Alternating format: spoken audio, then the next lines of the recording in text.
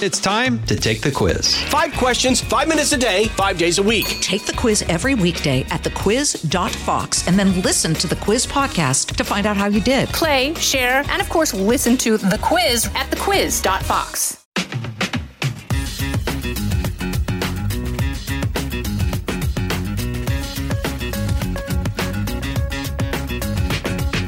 Well, welcome to the Jason and the House podcast. I'm Jason Chaffetz, and thanks for spending a little time with us today. I think you're going to really enjoy this because we got a thought or two on the news. I'm going to highlight the stupid because, you know, there's always somebody doing something stupid somewhere.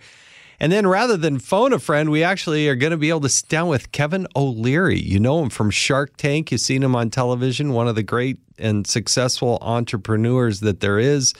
And I sit down and have a discussion about how Kevin O'Leary became Kevin O'Leary and how he thinks through things and what he looks for and in investments and as an entrepreneur. I don't know exactly where this conversation is going to go, but it's he's kind enough. I'm actually recording this one in New York City. He's in the Fox News building, and we're going to have a little discussion, and I think it's going to be fascinating. So you want to stick around for that.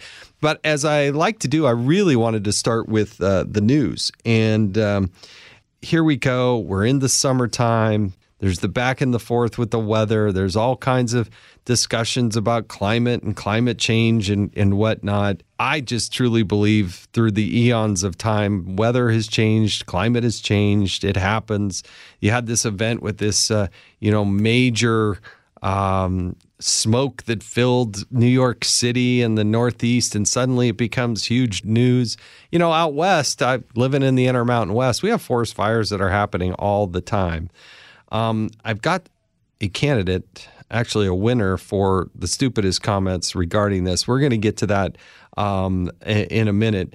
But I want to go back and talk about some of the other news items that are out there, really just a little bit, because I'm really anxious to sit down and have the conversation with Kevin O'Leary. But I'm still frustrated with where this country is at, particularly on the Democratic side, and the discussion about should we even have a debate. The idea that in this country, are we going to debate or not debate with political leaders taking on the biggest, weightiest issues of our time? I find it stunning that there are those people that advocate that somebody like a Joe Biden doesn't need to actually debate. You know, I think we missed a lot in our last presidential cycle. If you recall, Donald Trump and Joe Biden were going to debate on foreign policy, and that debate was screwed up and then never rescheduled, and we voted anyway. And look at the difference between Trump and Biden as it relates to foreign policy. That type of discussion has got to be had. And here you have, Kennedy, who's running for who wants to run for president, and he's getting close to 20% of the polling. And the idea that Joe Biden's not even going to debate, he's not even on the ballot in New Hampshire. I'm going to go ahead and make a prediction. You've heard me say this before, but I want to go on the record again. I don't think that Joe Biden will be the nominee even before the end of this calendar year. I think he will have dropped out for one reason or another. I don't think he'll be there. And I think the mix of people will be somewhere between Kamala Harris, Governor Newsom out of California, and Susan Rice. That's my sleeper that nobody's talking about. I really do believe that Barack Obama would love to see Susan Rice in there. She's worth a lot of money, so she can go out on the campaign trail and do this. She's taken on the foreign policy. She's taken on the domestic policy. And I think people behind the scenes want to see her continue to rise and shine and take on these big political offices, including the presidency of the United States. Maybe it's vice president. I don't know the mix, but I'm just telling you, between those 3 or 4, that's what I think is going to happen on the Democratic side. On the Republican side of the ticket, again, we'll see how it plays out. But Fox News has the first Republican debate coming up in August, then that should be fascinating and really important. All right, let's transition to the stupid, because I kind of teased it when I said, we got some stupid comments that were made about all the smoke that's poured into New York City a few weeks ago. So let's bring on the stupid because, there's always somebody doing something stupid somewhere.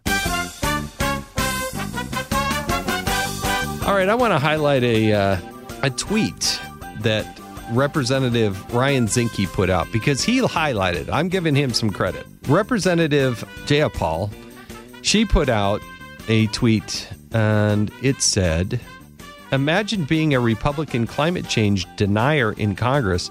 You show up at work at the Capitol today, see the skies filled with smoke, and you still don't get what we need: bold and immediate action to save our planet. Ridiculous."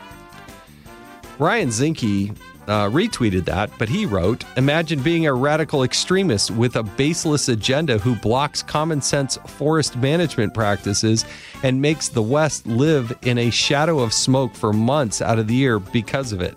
Ridiculous." Hats off to Ryan Zinke and to the Congresswoman. She doesn't really understand what forest management's all about, but for those of us in the Intermountain West, let us kind of teach you a little bit about this. If you were to look at a map of private lands versus public lands, you'll see that private lands have far less fires than public. And the reason is that the public lands, we fight all the time with these radical environmentalists who don't want to do anything. They don't want to clear out the underbrush. They don't want to fight and weed out the dead trees. And consequently, the timber becomes just fuel for massive forest fires. And I would argue that you do have more problems with these massive forest fires than you would by clearing out the dead wood that dies naturally along the way and clearing the underbrush and having good forest management. So Congressman Zinke gets it. I'd like to think that I get it. You're going to still have forest fires. We have through eons of time. But for those in the Northeast and other countries that don't ever deal with this, who think it's all about climate change, I'm sorry. I just think that's kind of a stupid and naive way to look at things because it is much more complicated than that. All right, let's move on, though. I want to move to talking to Kevin O'Leary because I find him to be a fascinating individual. He's fun and I learned a lot when I watched the show Shark Tank. And he happens to be here at Fox, and I managed to get him to come in and chat with us. So let's sit down with Kevin O'Leary. Well, I'm thrilled to have Kevin O'Leary right here with us in person. I've seen you a lot on television, read about you, seen you now more and more on Fox News, but I'm thrilled to spend some time with you, get to know you a little better. I'm trying to be everywhere all the time. Yeah, well, you are. You're omnipresent. Thank you. You're Mr. Wonderful, but you're also Mr. Omnipresent. I can tell you that. I appreciate it. No, there's a lot to learn. I love watching Shark Tank because I learn stuff, and ways to think things through. It's fun. It's entertaining. I love to see people sweat and making their pitch, and it's fun to see how it works out. We had no idea it would grow to what it's become. Believe me, in the beginning, producers, Mark Burnett, Disney, ABC, Sony, for 3 years, like any other television show, it was lost in the weeds. But in its fourth year, it exploded to the upside. Yeah. I remember it happening. It was quite extraordinary. Well, I want to get to more of that, but I want to go back to little Kevin. Like, start us back when I was born in. Right. Because I'm always fascinated. People that have a high degree of success, there's some commonality, and there's also some really insightful things that happen. And I want to kind of hear your life story and how you and I ended up sitting here together. Yeah, it's I thought I had an ordinary upbringing, but I've learned over time that's not the case. But it's the one I experienced. So I was born in Montreal, Canada, of Irish father, Lebanese mother. So there was a lot of immigration going on in Canada, particularly Lebanese and Irish, and so they got together. But my biological father died when I was very young. I was 8 years old.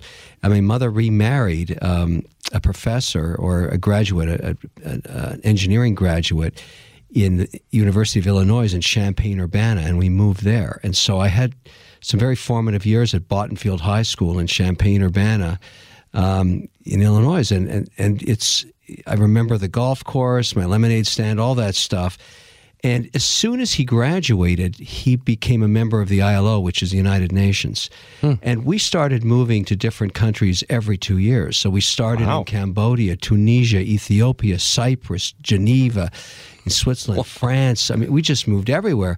And Addis Ababa in Ethiopia, I met Haile Selassie when I was there. I met Pol Pot in Phnom Penh. And I just thought, well, that's how everybody grows up. But obviously, later on, I realized, well, that was one heck of an upbringing, because it really got me an opportunity to see the rest of the world in a way that you can't unless you're there. And all the different cultures and foods and remarkable places and all these individuals I met, and I was old enough to appreciate it. And I think it was very, very, it made me a different kind of person in terms of how I think about life and how it works, because I don't have a North American-centric only view of the world. Interesting, yeah. I've lived in so many places and learned so much in doing so, and I reflect on that, and it makes me a better investor for sure. Now, do you have brothers, sisters? Were you playing sports? Were you a voracious reader? What were you doing when you were young? Because moving for a lot of people is hard. Now, I moved, but not like you moved. I moved from California to Arizona and then to Colorado. So, that I thought I moved a lot. But well, in most of the world, it's soccer. So I played soccer right through, school. I eventually became a goaltender, which is a pretty harrowing role. Yeah. In some countries, if you let a goalie in, they kill you. Yeah. So it's sort of that's no exaggeration, folks. I'm a huge soccer fan. I grew up playing soccer, and it's true. Some of these places, you let the wrong goal, and these poor referees, you make the wrong call that they don't like, you're not making it out of that stadium. So, I learned those cultures. I also became a chef at a young age because in Cambodia particularly, it was a French colony. We were there at the actually beginning of the Vietnam War. The first bombs missed Vietnam, and that was a difficult time. But I learned to go to the market at 4 a.m. because it's so hot there. You go before the sun comes up on the Mekong Delta, and learned how to cook Asian fusion French, because they can't use butter. It just goes rancid in an hour there. Right. So you use mango chutney, lime and lemon, and I've actually become pretty good at it. And I do a lot of stuff as Chef Wonderful now. So, well, it sounds good. You have these experiences when you're young, and they stick with you. And I do a lot of cooking and a lot of experimentation with making foods lighter because of the T. Ben Dang were the name of the chefs that worked in our household, and they just, at my age, they just took me along. They were babysitting, but I was in the kitchen with them all day. It's interesting, right? Yeah, that makes total sense now that you say it. So, as you're progressing, you're getting older, you're going to school, but then what? You start to form some, interests. What was interesting? I was really interested in photography and music. I played guitar. I wanted to be in a rock band like every other teenager. I wanted to be a photographer. And my stepfather, by this time, was very influential in my life because he said, look, you're just not good enough. It's great that you love it and it's a passion, right? But you have to compete with the very best in the world to make a living doing this, and you're just not good enough. And that was very sobering to listen to, right. But he was right. He said, why don't you go back?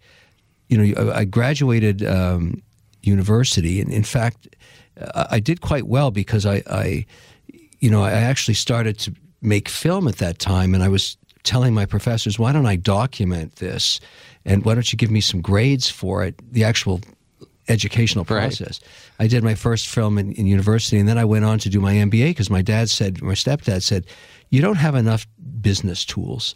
And so back in those days, you spent 2 years doing it, and I also made a film during that experience, and I was shooting 16 millimeter film, editing it, adding sound to it, and I really like that, creative process, because I'm a big believer in management. Business is half the discipline of binary black and white. You make money, you don't, but you also need the chaos of art to be a good thinker. Right. So I always look for that in the people I hire now as managers. What else do you do? Are you a dancer? Are you a photographer? Are you a painter? What do you do? And you find that the very best managers have these passions outside of business that keep them very stable and good thinkers. But that's the way I looked at it. And when I graduated, much to the concern of my father, I said, look, I'm going to start a production company and work for the networks, and I'm going to focus on just the original 6 hockey cities. I want to get good at one thing, and I'm going to produce for them the intermission shows for the Saturday night games.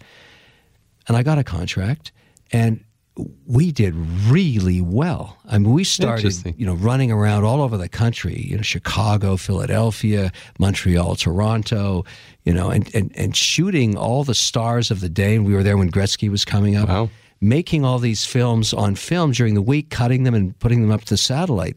And we came up with some formats in television, which you probably know about. Here we are in a television studio, but we invented something called Don Cherry's Grapevine, the famous Boston coach. And he had his own talk show with his dog Blue, and we owned that format. Huh. And it exploded all over the Northeast. And somebody approached us, said, we want to buy the company. It was called Special Event Television, and that was my first deal. And I said, hey, this is good. Yeah, life's good. Yeah, this is good. Why don't I do it again? And it was sort of the beginning of my entrepreneurial journey. I'd had a bad experience in high school working as an ice cream scooper that really changed my... What happened? I got my first job in a mall called Lincoln Fields, very famous mall. And I did it because the girl I was hot for in grade 11 worked at the shoe store across from this ice cream parlor called Magoo's Ice Cream Parlor. Yeah. So my first day on the job, when people come to sample ice cream as a scooper, you give them a little wooden stick to try different flavors, and they take their gum out and they throw it on the floor. Oh. So at the end of the day, the Mexican tiles were completely black with sticky gum. This is my first day. And the woman who owned the store said, look, before you leave, you've got to scrape all this gum off the floor. And I said, I looked at the girl across, and she was waiting for me to come out, and I was kind of, trying to be look cool. Yeah. It was really, I didn't want to get on my knees and be scraping the floor in front of her, right? Right. And I said to the woman, look, I can't do that. This would be very bad for my brand. Always a brand guy, right from the get-go. Yes, you do, because I said, you hired me as a scooper, not a scraper. and she said, no, I hired you to do whatever I say. I own the store. And I said, well, I'm sorry, but that's not in my definition of the role that you hired me for. She said, well, here's a definition you should learn. You're fired. And I got fired on my very first day, and it was really humiliating to take my bike back and tell my mother I got whacked on the first day on the job. And she said, maybe you should listen to what they're telling you to do. And I said, I don't want to do that. I want to do what I want to do. Right. And that was the beginning of the understanding. In my view, what I learned that day was there's 2 types of people in the world. There's the people that own the store, or there's the people that scrape the shit off the floor. And I'm not saying being an employee is a bad thing. Right. But if you want to control your own destiny, you got to own the store. And I never worked for anybody again in my life. I never...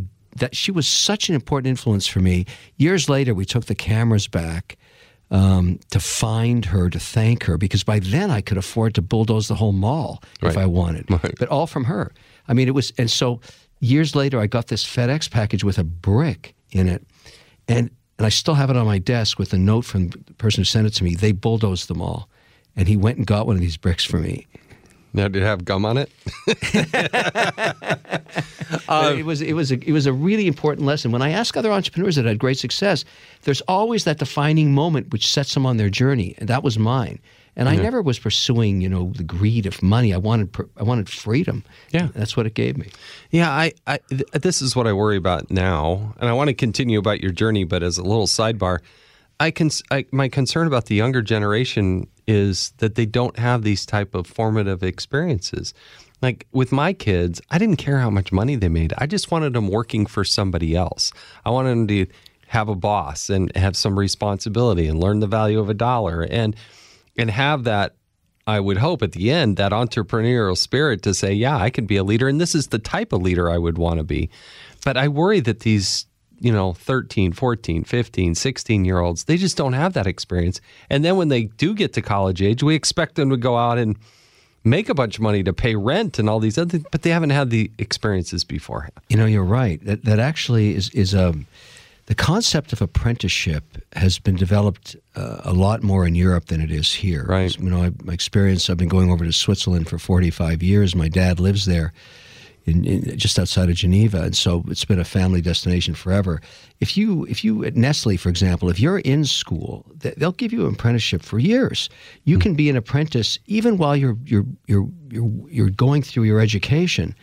They don't pay you anything, but you learn a lot. And then if you have the talent, they'll hire you. Right. But you've learned the ropes working for other people. We don't do that enough here in America, and we should. Learning a craft and having the discipline of working for somebody else is really important, even if you want to be an entrepreneur. Right. And I remember working for Steve Jobs for a while at the Learning Company. We did all of his educational software. And I used to go for the meetings to negotiate. We were each budget, maybe it would be $25 million for each year to do the upgrades. And I would sit with him, and he was not really a very nice person, to be honest with you. But he really knew what he wanted, and he had a vision with no flexibility in how you would get there. And we had these horrific fights. But I learned something from him that I think is very, very important. He used to say to me, I'd say to him, well, we've done some research on Rita Rabbit. We have consumer research that says we should take it in this direction. And he would say, I don't give a shit about your research. That doesn't mean anything to me. Here's what I want out of Rita Rabbit on the Mac, okay? My customers don't know what they want until I tell them what they want. And I said, you arrogant. Yeah. We spend millions of dollars on customer research. He said, it's worthless. It's worthless. I know what they want. Do this for me and I'll pay for it. He was 100% right. And so you learn from the experiences you have working with people that have just opposed views to you. Right. And, we didn't agree on anything, but I started to realize, wait a second, these strategies work, and I should open my mind up to doing that. Let's take some risk and make our own decisions, bypass the 2 years of research or 12 months, whatever it is, and just do the product and put it out there and see what happens, which is his strategy. Not all of his products worked. The Lisa was a dog because I was around for that one. But most of the stuff really worked. Well, and some people can have that vision and see it. And a lot of people don't. They think they do, but they don't. And they haven't had the ability to kind of think through the finances of it and how is it going to work and what the end looks like, right? I mean, that is part of it. Oh, yeah. But it's you want to do as much as you can, explore, and always keep in mind that you're learning every day. I learn new stuff every day by just getting involved with people that do things that I don't do, right, or have passions of something that I don't have. And I do that all the time. I mean, I'm really interested in watches now. I have a massive watch collection, but I'm learning every day about new watchmakers, and I'm very fortunate now because all the brands know me and they know I don't resell my watches, so I get offered extraordinary pieces. Well, you got a beautiful one on right now. So, well, I'm wearing two. This is an FP Journe, a very rare FP Journe. That's my watch. This is an Apple Watch, which I don't look at the time on. I consider that very bad to do that. This counts my steps. Yeah. Which I like the fitness. My Journe apps can't do that. Right. And so I'm very interested in health and wellness and all that stuff. And this watch does so many things. The wearable market is going to be. I've tried all the wearables. The Apple seems to be the best connected to my phones. But for watch collecting, I mean, this watch is appreciated more than my stock portfolio has in the last 3 years. So it scares me to ask how much that might be. So I will. These are insane watches. Yeah. But I consider them investments. And when I come home with another watch and it costs $300,000, my wife says, what are you doing? Like, why are you doing this? Let me get someone to help you. You are sick. Like, why could you possibly want that? And then I show her the mark to market on the piece, trading at $550,000. And so she says, that's stupid. You'll never sell it. And I said, in fact, I'm bringing it in the coffin with me. I'm going to need a good timepiece on the other side. But it's true. I don't sell them, but I consider that the asset class. Some people buy cars. Some people collect swords and pens and all kinds of different things. My thing's watches. That's good. Okay, so let's go back to the progression that you're making. You've left university. You've become. You've realized you're not going to work for somebody else. You got not only the bug, but you're having success. But walk through some of those milestones along the way. when I was working, cutting, I'm still an editor, and I still cut at least one of our social media posts every week on Premiere Pro, just to keep my chops up. Yeah. And I just want to, sometimes I'll get up at 3 a.m, I have an idea and I'll go cut it just to keep the chops. But while I was doing that on an 8-plate Steenbeck, with those people who know film will realize that's real film, and you're cutting film and you're cutting the soundtrack. Sure. We used to have to make graphics for the stuff we were sending up to the satellite, like the title, Bobby Orr and the Hockey Legend, one of our shows. We'd have to make that. And that was expensive.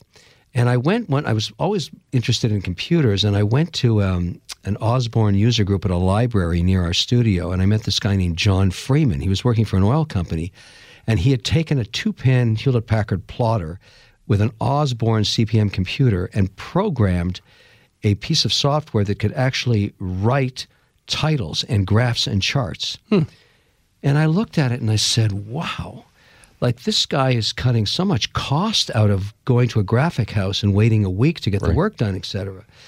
So I said to him right on the spot, John, you're working full-time at an oil company. I'm, got an entrepreneurial bent. I'm interested in starting a new company. Right on the spot, you want to go 50-50? You want to be partners? Let's each put in $10 right here. Let's start a company. And he said, what do you want to call it? And I said, let's call it Soft Key. Like the idea of software, but the key, I don't know, the name works. Yeah, it flows, right? Yeah. It's easy to remember. You can spell it. Yeah, and I said, John, why don't you develop this software product? Let's call it Key Chart, because it makes charts on an HP plotter. And when it's ready, I'm going to get on a plane and fly to San Diego, find out who the product manager is for Hewlett-Packard 2-pen plotters. They had 2-pen and 6-pen. These things were XY-axis drawing with software code directing how they'd work. So you could actually do a graphic on a piece of paper with pens that were robotically moving with our software. And my strategy was different than everybody else. This is now the emergence of the, small computers. It wasn't, IBM was coming up, but back then the computers were $7,000. They were still very expensive out of Boca Raton. But the Osborne was cheaper. It was about $1,900. So I went and I met this woman named Mary Zoller. And I said to her, Mary, instead of buying one package from me at $199, how about you give me $1.99 and bundle my software with every plotter you manufacture around the world? She said, no one's ever proposed that before. I said, yeah, but what do you think? I mean, you would have an advantage. You wouldn't have to make people buy more software. You'd have mine in the box. She said, I'm not sure HP is going to do that, but have you talked to any of the Japanese competitors? And I said, well, I'm talking to you first because I like HP. She said, well, I'm telling you no right now, but I want to see if anybody else picks it up. Well, that was great advice because I got them all. And so we started selling millions of copies, and by then the price was down to 19 cents a copy, but it didn't matter. We were making a lot of money. And that was the birth of SoftKey software products. So I just spent the rest of my time on airplanes flying to these manufacturers. That was our first product, and SoftKey took off in my basement. It grew. I started hiring more people. We moved it to Cambridge, Massachusetts. Bain Capital became a shareholder, T.H. Lee. It became the world's largest reference graphic and educational software company. Wow. And we sold it for $4.2 billion. And that was just a journey. It wasn't an overnight success. It took 9 years, but that was my largest exit ever. And it set me up to do the things I do today. But I learned a lot. I mean, it was, I was flying around the world 8 days a week, 25 hours a day. It was crazy. Right. It was crazy fun too. Yeah. But my kids grew up without me, and my wife, kept our household together in Boston, and that's where they grew up. And I still consider Boston a wonderful home. I don't like the policy there with Elizabeth Warren, so I moved along with everybody else to Florida. No, very good. Yeah. Better tax scheme. I still romantically, we still have a home there, but that state is not competitive anymore from a tax perspective. No. You're listening to Jason in the House. We'll be back with more right after this. Listen to the all-new Bret Baier podcast featuring Common Ground, in-depth talks with lawmakers from opposite sides of the aisle, along with all your Bret Baier favorites like his all-star panel and much more. Available now at foxnewspodcasts.com or wherever you get your podcasts. some of these states in the Northeast, they act mystified. They can't figure out why are people leaving. 3,000 license plates a month leave New York, go to Florida. I've told them, the leadership here, you guys are not competitive. Yeah. I've said the same in Massachusetts. I can consider California non-investable. I don't put any money there. I believe there's a great competition going on between the states. Good managed states, poorly managed states. New York falls into the poorly managed state bucket. Yeah, no, clearly. And anyway, I could tee off on a whole variety of those, but what lights your fire now? I mean, you could do whatever you want to do. You've been so successful. It's an enviable position to be in, but what gets you excited? Other than the watches, what gets you up in the morning and gets you excited? Well, I like to compete. What do you mean? Do you athletically compete? Yeah, I mean, I do. Business? I maintain a pretty rigid workout schedule. I don't play squash as much as I used to because it's really been tough on my back. But you're very fit. I mean, seeing you in person, I can tell you're fit. Yeah. No, I'm very conscious of what I eat and how much sleep I get and what I. How much do you sleep? I try and do 7 hours and 15 minutes a night. It's not easy, but if you I wear an Oura ring, and if you look at the data, and because I'm really data driven, and I can show you. I even wear a glucose monitor, and I'm not a diabetic. I'm really intrigued on which foods spike your glucose. Yeah. And the reason I care about that is I enrolled in a research study with a guy named Richard Isaacson out of here, New York, and Cornell. He has a thesis, a remarkable thesis, and he proved it. He said he could arrest dementia, not Alzheimer's, but dementia as you age, when you start, to lose cognitive health. He believes it's because you spent your whole life spiking your glucose, basically frying your brain with sugar. And I thought, what a preposterous proposal. He said, why don't you try it? Why don't you come in the study and see what happens if you actually get in the mode of keeping your glucose between 75 and 150? Just try it. I said, well, how the hell am I going to do that? He said, we'll just staple this into your side, we'll hook to your phone, and why don't you learn over 6 months which foods spike you? And sure enough, I got fascinated. I lost 32 pounds. I started working out every day. I started monitoring my sleep. I felt my cognitive health improving. Really? Because when you're on television, you got to think fast, and you got to answer stuff in 20 seconds. Right. It got better. I became a big advocate of what he does, and now people ask me all the time, you've got to do some basic things. I never used to care what I ate, but there's some really food out there. Exactly. And you don't want to eat too much of it. Right. It's not good for you. Right. Sugar is not that good for you. You don't need to eat that much of it. You don't have to, but you don't have to be, a maniac about it. Right. You just have to be cognizant of what you're eating and what you're drinking. And for me, it's just given me a whole new energy level. But having said all that, getting back to what I like to do is I love to work with entrepreneurs. I love to invest in them. I've got a large portfolio of companies. And I've learned something in the last few years that is really powerful. I believe today that social media, and media, of course, but what we're doing right now is going to be heard mostly on social media. Right. I'm going to help you reach millions of people with this interview because I have millions of followers and they're interested in our dialogue today. But I can tell stories about companies' products and services, and I can reduce their customer acquisition costs in very material ways. And so I can make an investment and start telling the story about why I made the investment and why I believe in the product, because I never invest in anything that I don't use, and change the direction and the outcome of that company. I'm a chef. I discovered a product on Shark Tank called Turbo Trusser. Now, I don't know if you're aware of this, but the reason you want to truss a chicken or a turkey when you cook it is to keep the juices in it. If you truss it by binding the legs and the wings, you'll keep 38% more juice in the meat. Most people don't know that, but when you learn it, it's a significantly better bird. We showed that on Shark Tank. I started talking about it as Chef Wonderful. We sold millions of dollars of that. Tomorrow on Good Morning America, Chef Wonderful will be making an appearance with it, wearing my chicken suit, talking about Turbo Trusser. It's a product I can tell a story about. Right. I can change the destination of that company's outcome. And, I can change its destiny. That's powerful. Yeah. And so that really motivates me to do what I do, and I chop my day into 30-day periods, and I'm really interested in finding new ideas and blowing them up. Why not? It's very entrepreneurial. I help these companies. We have a fantastic return on investment, and I love just to compete. I mean, I can beat most venture capitalists because all they know how to do is get some Harvard MBA guys to do some analysis, but they can't change customer acquisition costs. It's their number one cost. Right. They can't do anything about it. No one's ever heard of them. They're just rich guys, but nobody's hearing the story of the company. That's what I can change. Well, I find them to be very book smart, and that they're not street smart. Yeah, but there's a huge difference. What do you see the difference as?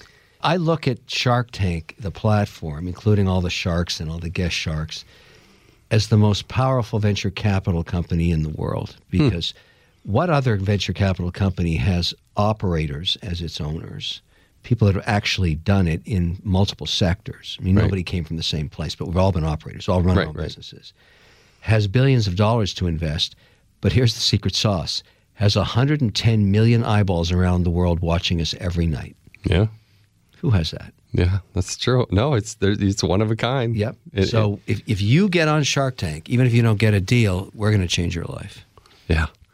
It is it's a fabulous show. What about politics fascinate you at all?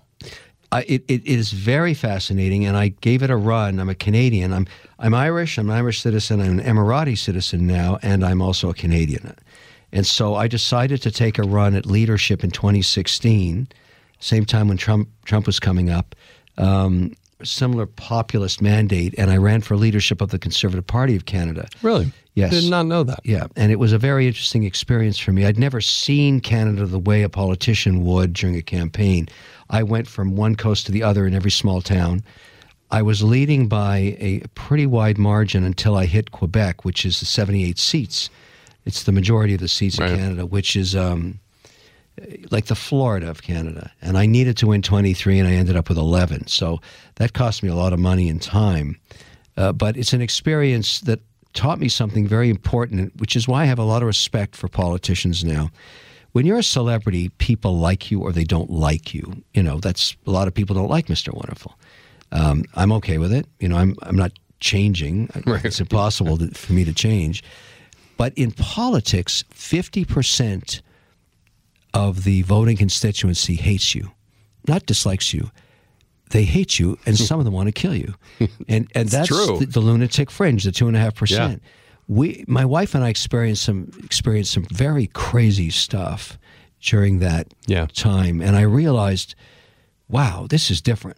Yeah. This is not celebrity. This is something else. Yeah. And combining celebrity with politics is a toxic combination, a powerful one.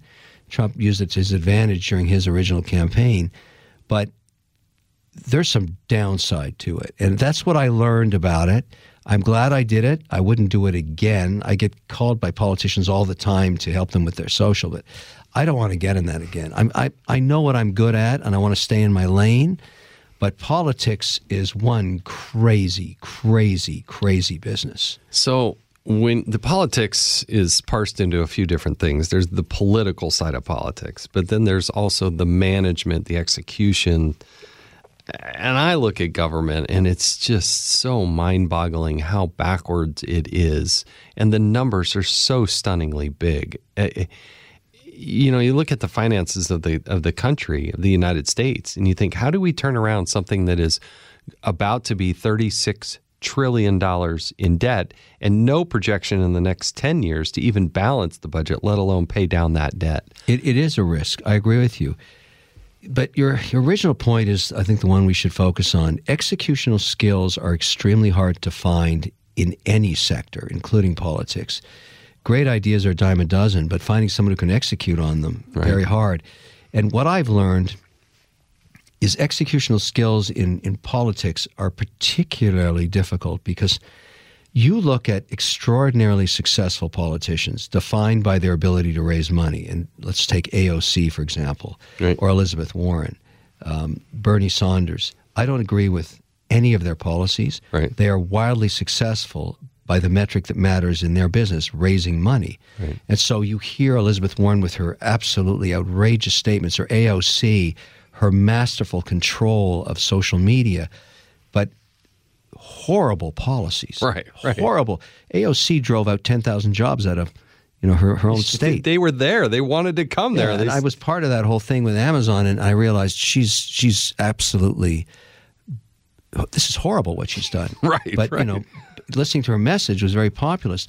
So what I've learned, and I in the context of Canada, I have a case going to the Supreme Court up there.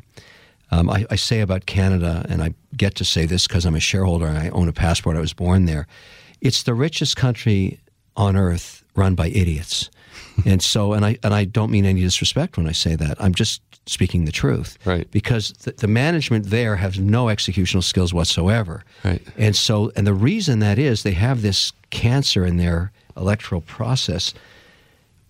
If you are a non-politician competing with one up in Canada, and you go $2 million, $5 million in deficit in your campaign, you have to stop fundraising the minute you lose. Well, the politician can continue to fundraise because they're a politician. They have the system. Right. But you have to go raise it $1,600 at a time, and you have 36 months to do it, or you go to jail. So nobody even competes with the inbred politician. There's no competition. Nobody. I was one of the only person that ever tried. Yeah. And then I realized, well, this is crazy. Yeah. And so I brought a case to the Court of Canada, and it's been in the courts now for 5 years. I'm very fortunate to be able to fund it, and now the politicians are getting nervous about it because it's beaten 5 challenges.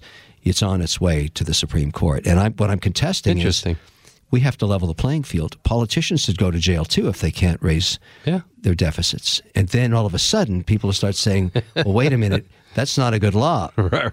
So, but these are the kind of things you learn in the journey. But I look at it and say to myself, you can pick passions. I'm very, very fortunate because I want to do things with my day and my time left that really interest me. And so I don't have to do anything, as you said earlier. Right, yeah.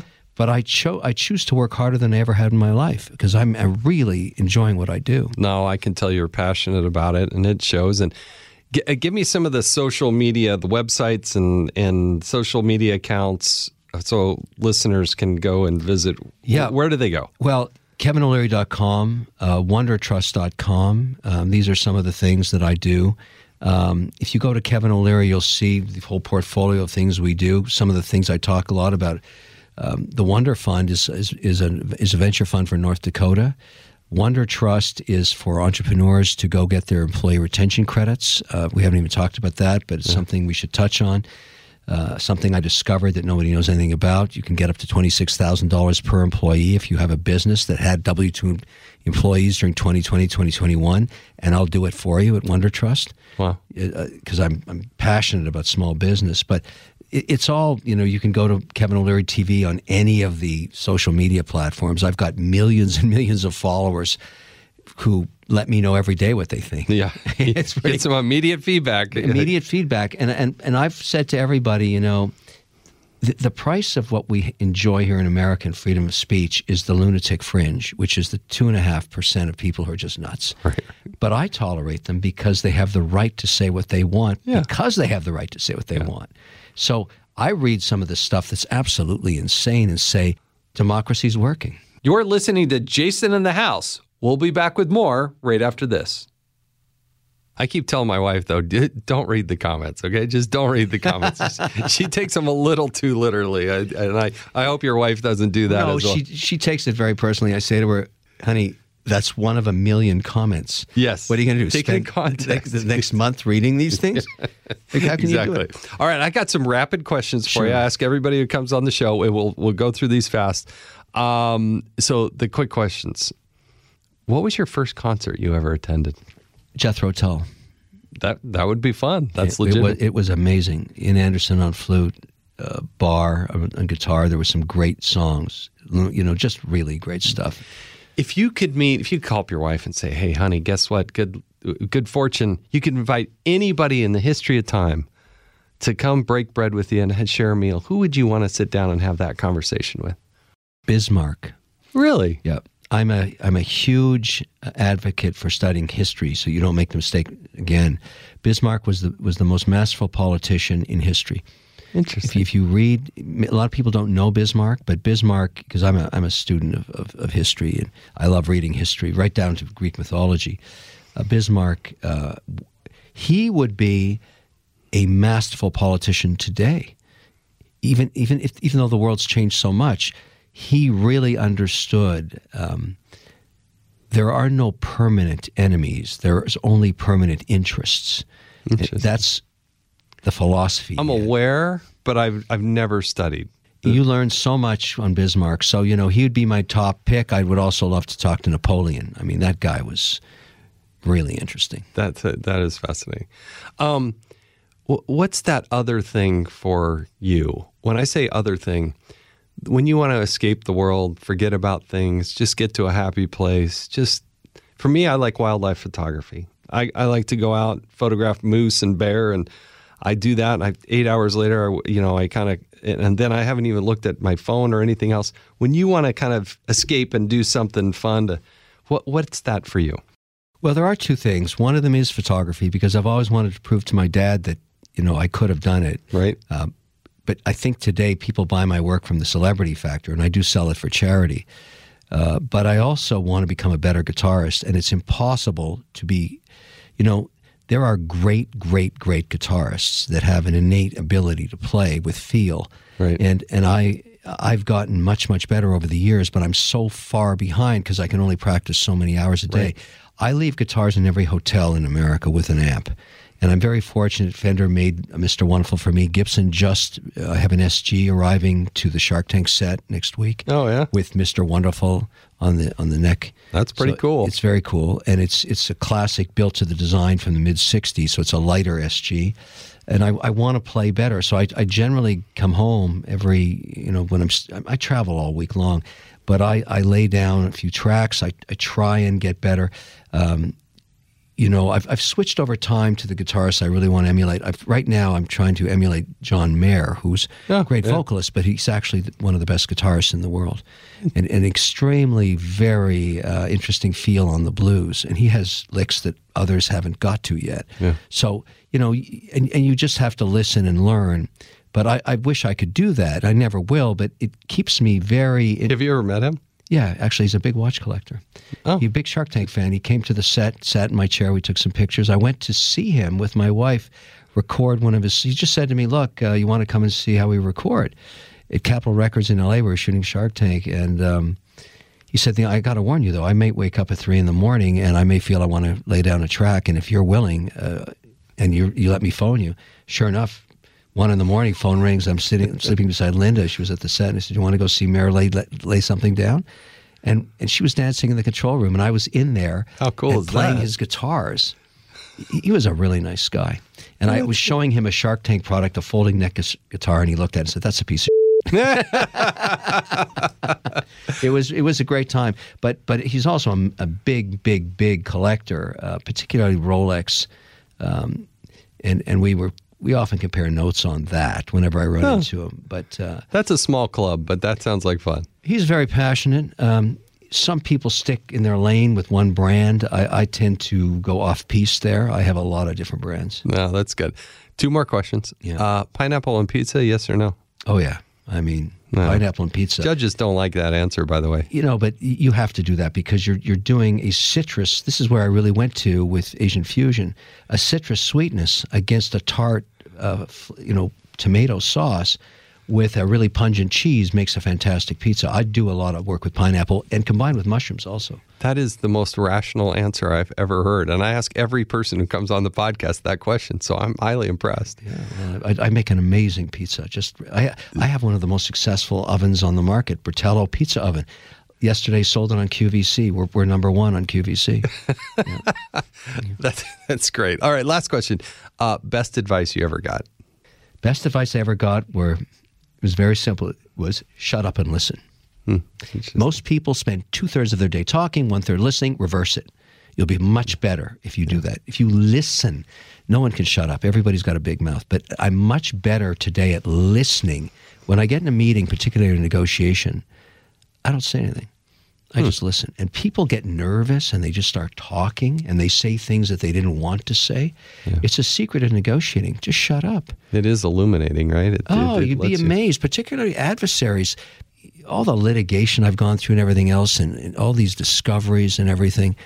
And I've learned over time the power of saying nothing is incredible because people just can't live with silence.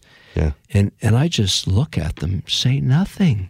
Yeah. And all of a sudden they blurt out stuff they didn't want to say. They can't help themselves. They don't understand the power of saying nothing. Interesting. Fascinating having a discussion with you. I really appreciate you taking the time. So I really enjoyed it. Thank you very much. Thank you. Thank you so much for joining us on the Jason in the House podcast. Appreciate it. Yeah, great. Take care, my friend. Really enjoyed it. Thank you. All right, I can't thank Kevin enough for joining us. Very generous with his time. I could have kept going for hours. I'm fascinated by him.